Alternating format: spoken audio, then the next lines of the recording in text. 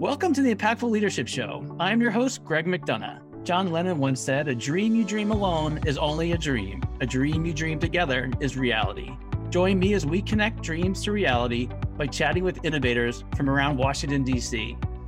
Our show is proudly sponsored by the D.C. chapter of the Entrepreneurs Organization. This is the Impactful Leadership Show. Welcome to the Impactful Leadership Show. My name is Greg McDonough. It is great to be with you. My guest today is Luke Chung. He is the CEO and founder of FMS Incorporated, and also a former EODC chapter president. So thank you for your service there, Luke, and a leading authority on website development and data security. Welcome, Luke Chung. Well, thank you very much, Greg. Thank you for having me. It's great to be with you. So I like just to jump right into things. So let's do that. So first question, you've been on your entrepreneurial leadership journey for some time now, and I'd love to get some insights of any common misconceptions that you've seen around leadership. Well, thank you. So, with regards to leadership, it's a very broad area, and it goes beyond just running a company. How you become a leader, how you work with other people, goes well beyond what a manager does or what somebody may do when they're running a company. Ultimately, leadership is about instilling a team with a sense of purpose and direction, and making sure people understand where they're headed, that they're properly trained, and that everybody is working together. And they do it because they want to do it, because they understand the values and they understand what's going on. I actually learned about this right when I graduated from high school. I went to a conference. I grew up in Florida. I went to a conference in Dallas, Texas, where they had a group of high school seniors. And one of the speakers there was the legendary coach of the Dallas Cowboys, Tom Landry. And he gave a talk about as a Washington football fan, I'm not sure I like where this is going, but please continue. Yes, well, his record speaks for itself, and we can contrast leadership styles. So obviously very successful, and he actually gave a very interesting discussion about leadership and how it applied, not just as a coach, but in life. And he started out by saying, let's take a step back. Tom Landry is old school. Hat, coat and tie, arms crossed through the whole game. Didn't smile, didn't laugh, didn't yell at people, just stood there. And that was his persona, And we can contrast this, and he later did contrast it to the late John Madden, who was on the other side of the field, very emotional, going crazy, yelling at people, yelling at the refs, and so on. And both were great leaders, as their records would show. And so his style, as he mentioned, was there's a difference between a good coach, a better coach, and a great coach.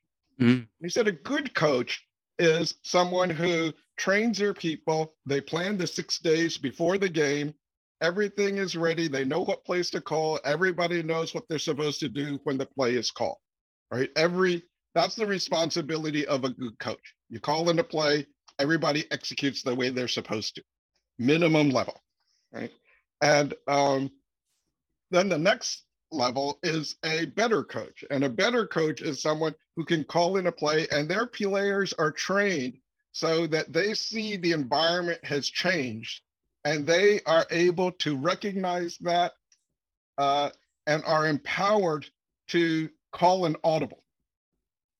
Something that the coach didn't call in, because they're closer to the data, they see it, and the audible they call is exactly what the coach has trained them to do. Sure. Change your plan, go for it. He says a great coach is someone who can train their players so that they call an audible the coach wouldn't call. Well, interesting. They see data that is on the other side of the field, and know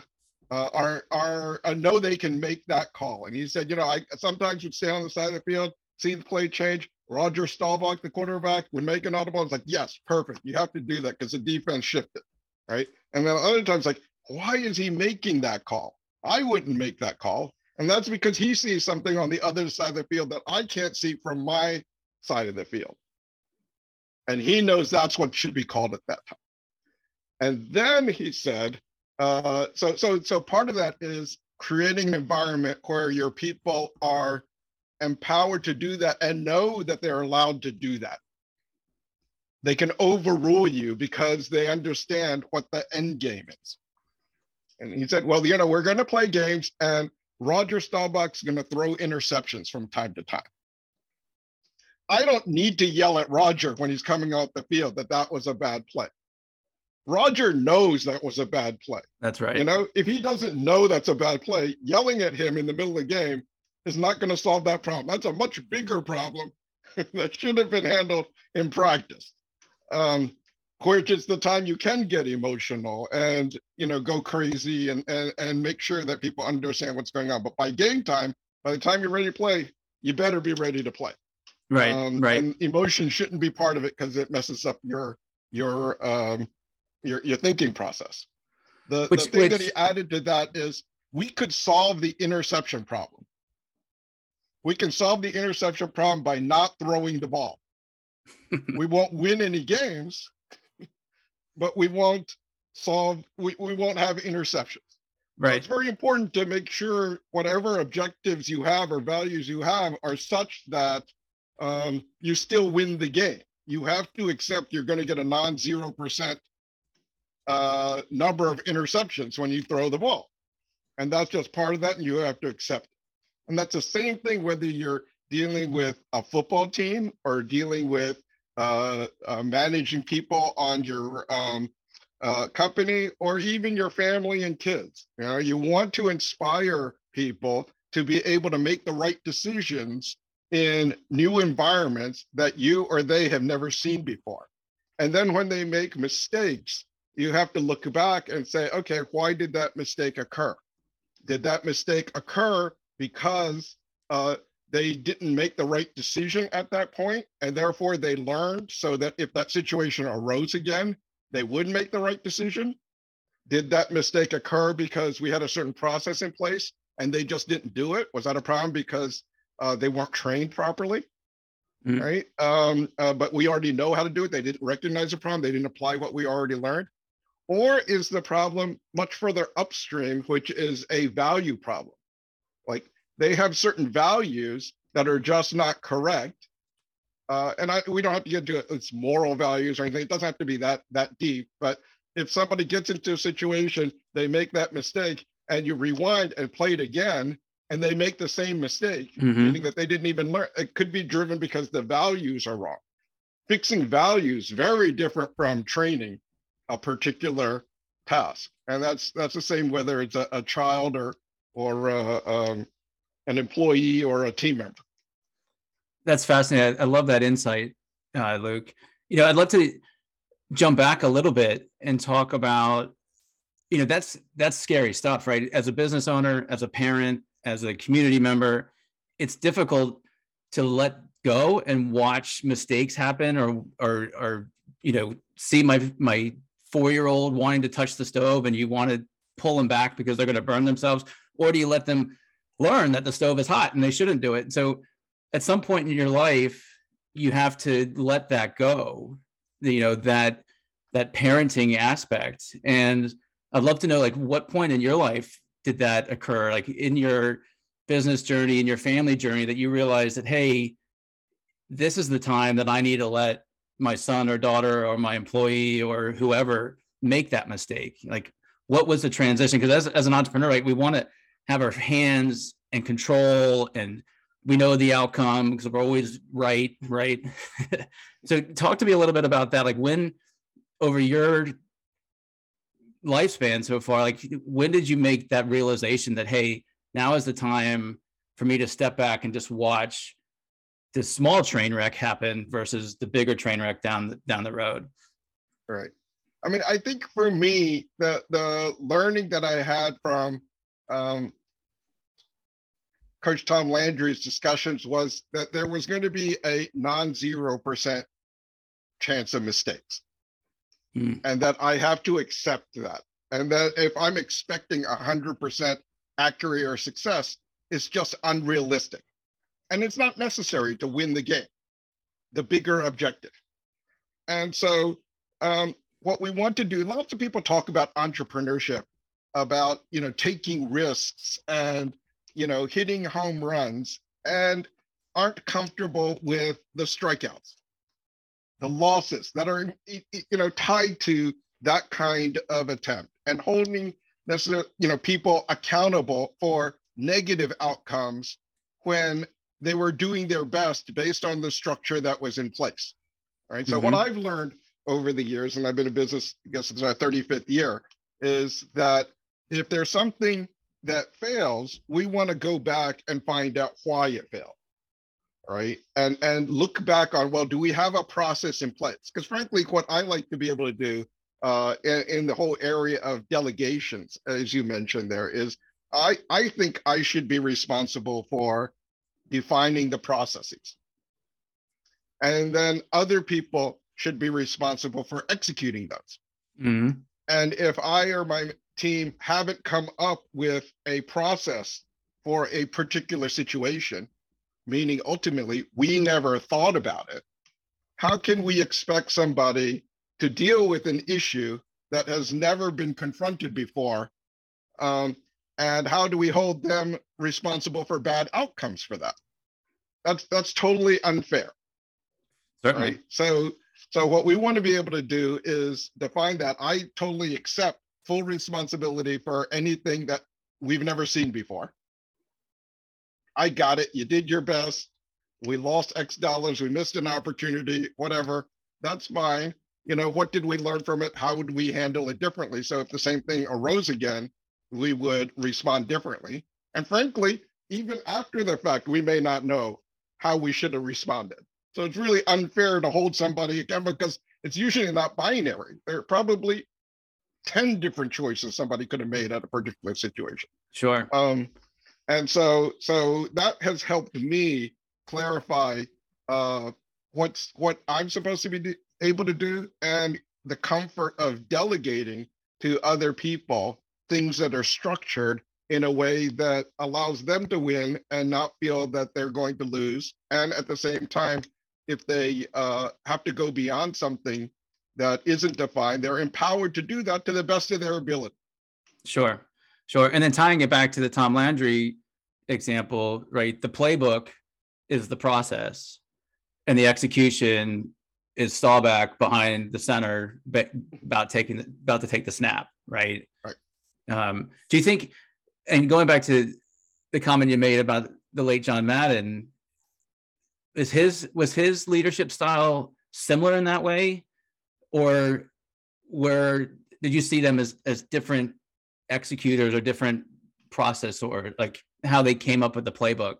Or right. Did you see similar leadership styles but just different personalities on the sideline? What Tom Landry would say first, would agree, totally different personalities, and a great deal of respect for John Madden's accomplishments.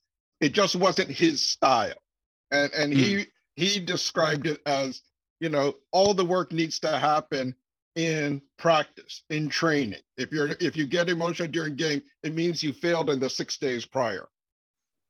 Interesting. And that wasn't the way to manage that.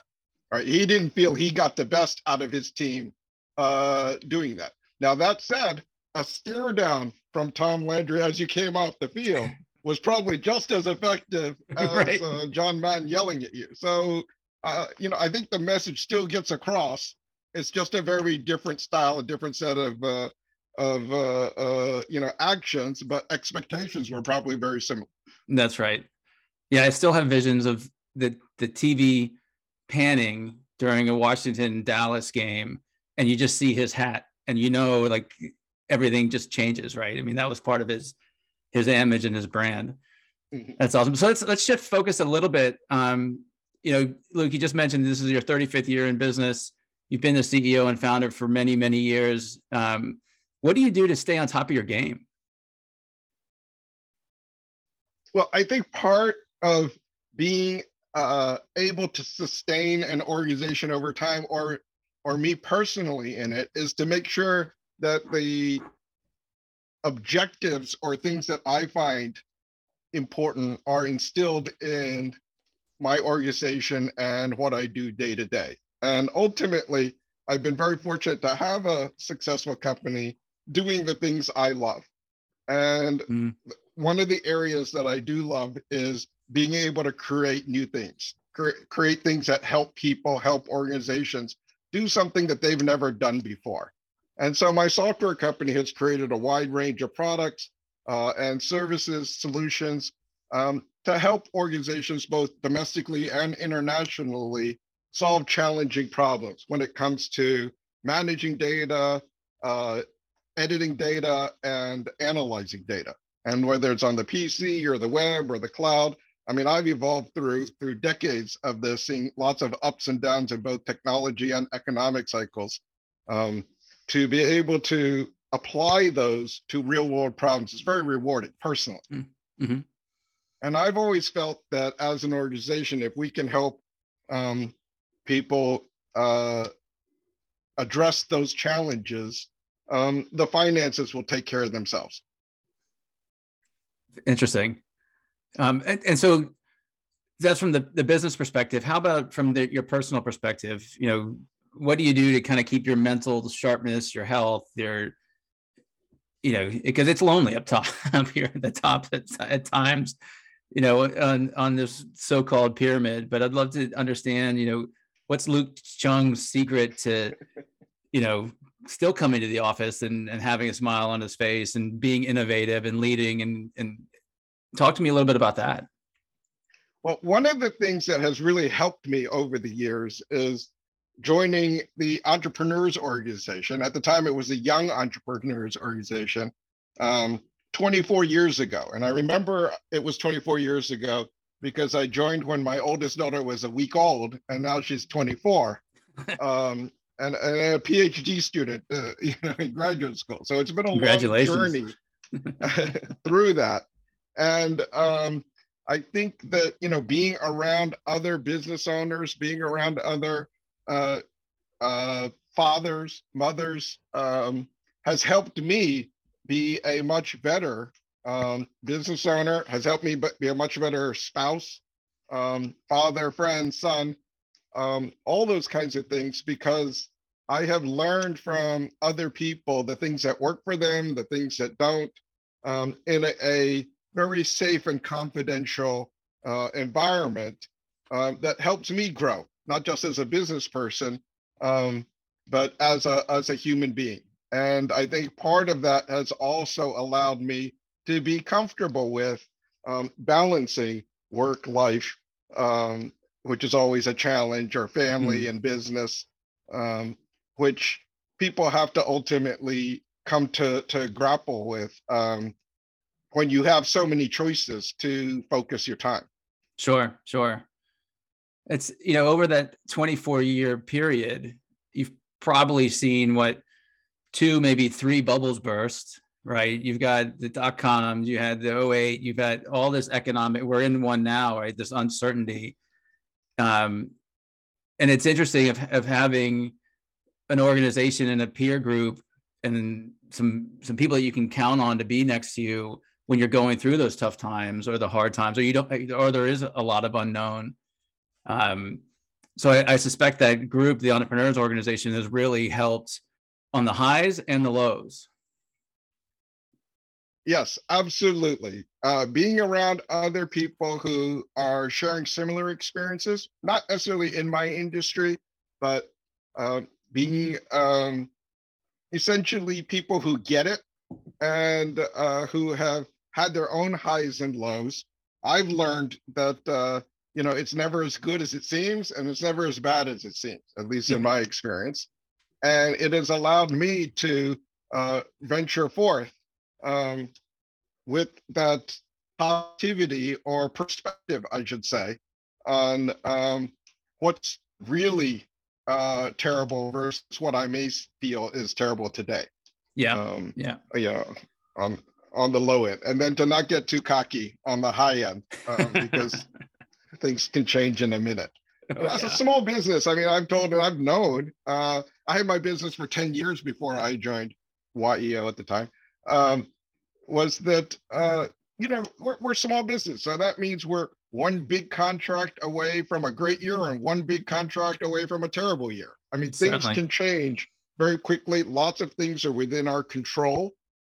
It's not like we're Procter and Gamble, selling detergent and reliant on the number of people that live in the US, which grows at 1 or 2% a year. We're doing things that we can control. We could grow our company 100% in a year. We could decline by 50%. There are certain decisions that we may or may not do or execute properly that could swing that very easily. Certainly. That's great insight. Thank you.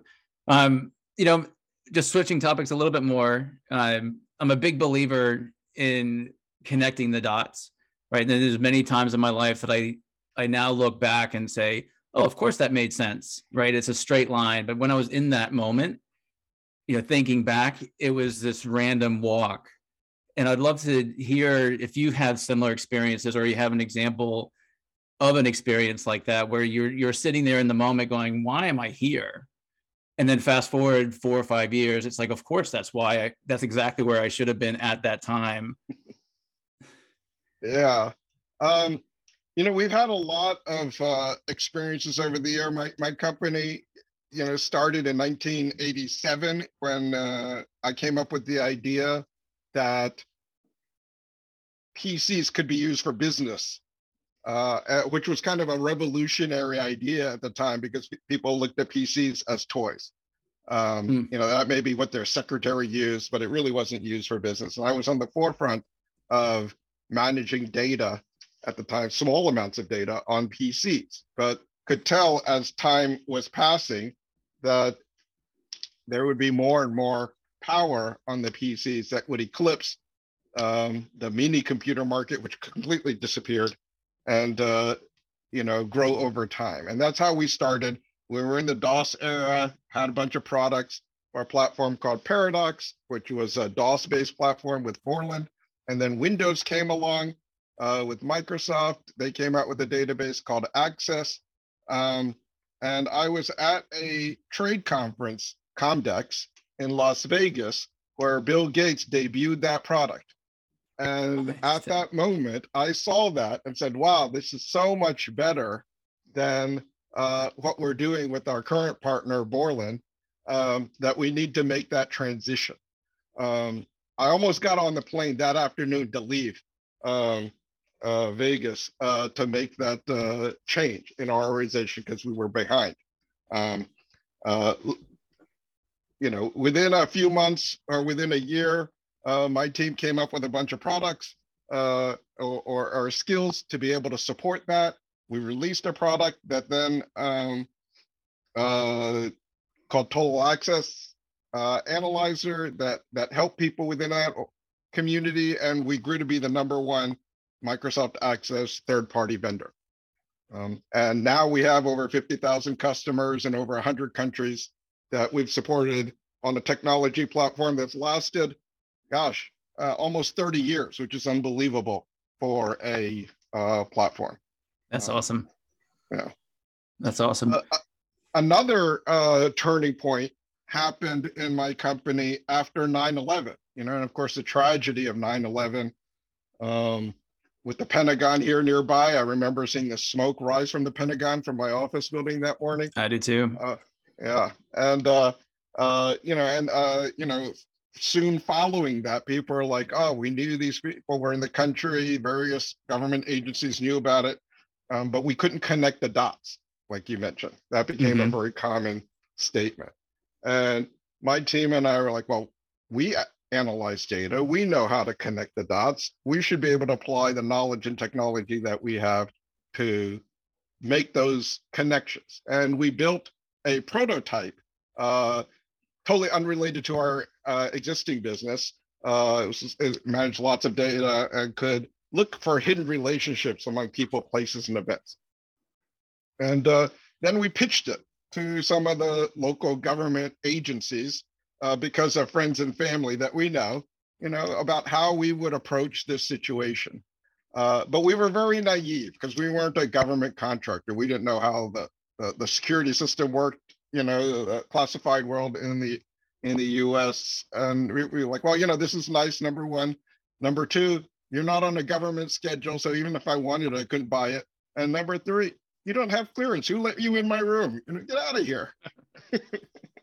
So it took us a while to figure that out. But eventually we had a solid prototype, reached out to more people, created a product called Sentinel Visualizer, and ended up getting an investment from InQtel, which is the CIA's venture capital arm. So we're part of that family. And as a result of that, we've been able to evolve that product now over 15 years to be used in a non-classified environment with customers, again, all around the world. Primarily government, state and local in the US, some federal, and then other government agencies, both at like the UN level and also at individual countries. It's all a matter of helping people maximize the value of their data to keep citizens safer. Certainly. It certainly sounds, and your history is showing that you've been a visionary and had your finger on the pulse of what other people haven't seen coming. So the question that leads me into, like, what are you excited about? What excites you about the future now? Like, what are you seeing? Where do you think the next opportunity is? What gets you energized about the future? Well, with the future, I think there are two tacks here in terms of where I think things are going or what's important to me. So at this stage, my two daughters are out of the house, so we have an empty nest. So there was a period of just, making sure I spent time with them, and we've passed that. So that was a major milestone.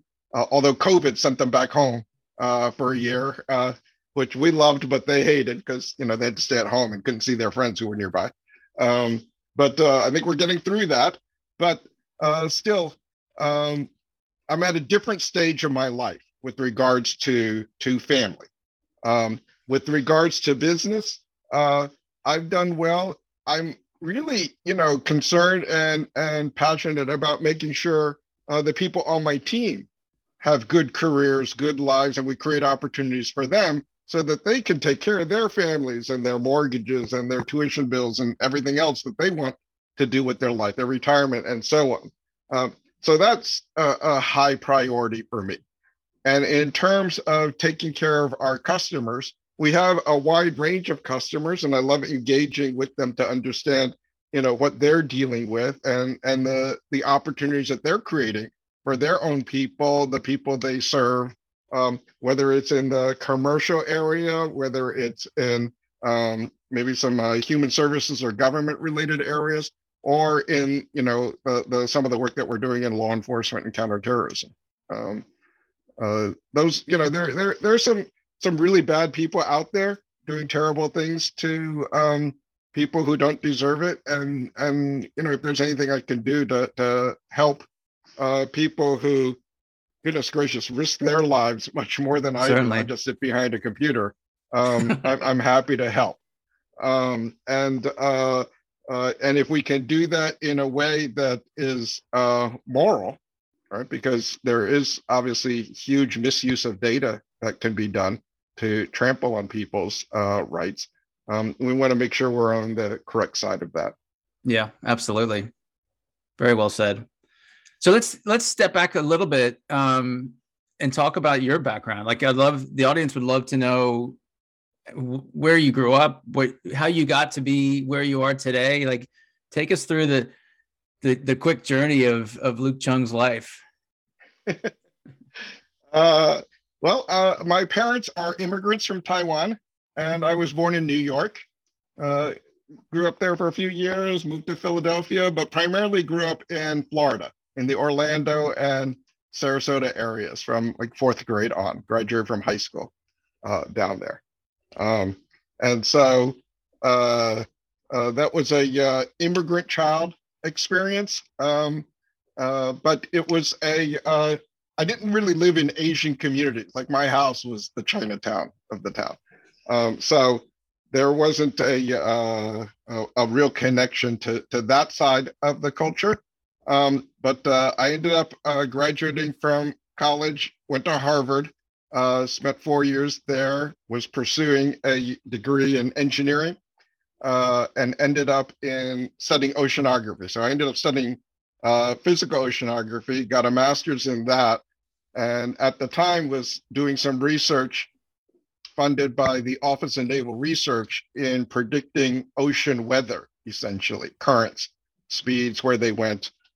Did a summer project at the Naval Postgraduate School in Monterey, California, and went up and down the Oregon, California coast, where I proceeded to vomit up and down the Oregon, California coast, because the ocean is really big and the waves can be really big. And I have a very good stomach. I was literally the last man standing in the scientific crew, but I decided that probably wasn't a good career path for me.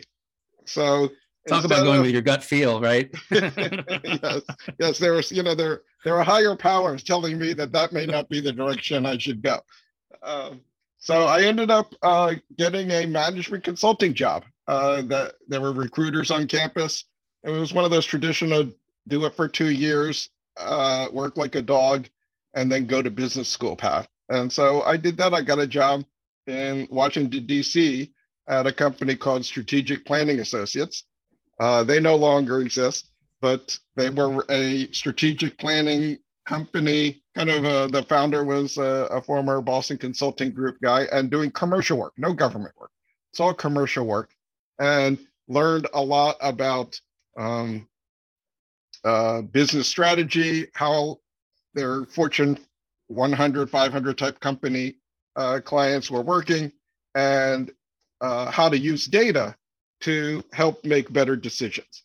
And it was from that, after 2 years, that I saw the opportunity to apply that in a potential business that was focused completely on using data for business decision making, that I started FMS, which was originally called Financial Modeling Specialist. And I decided, I'll give it a year.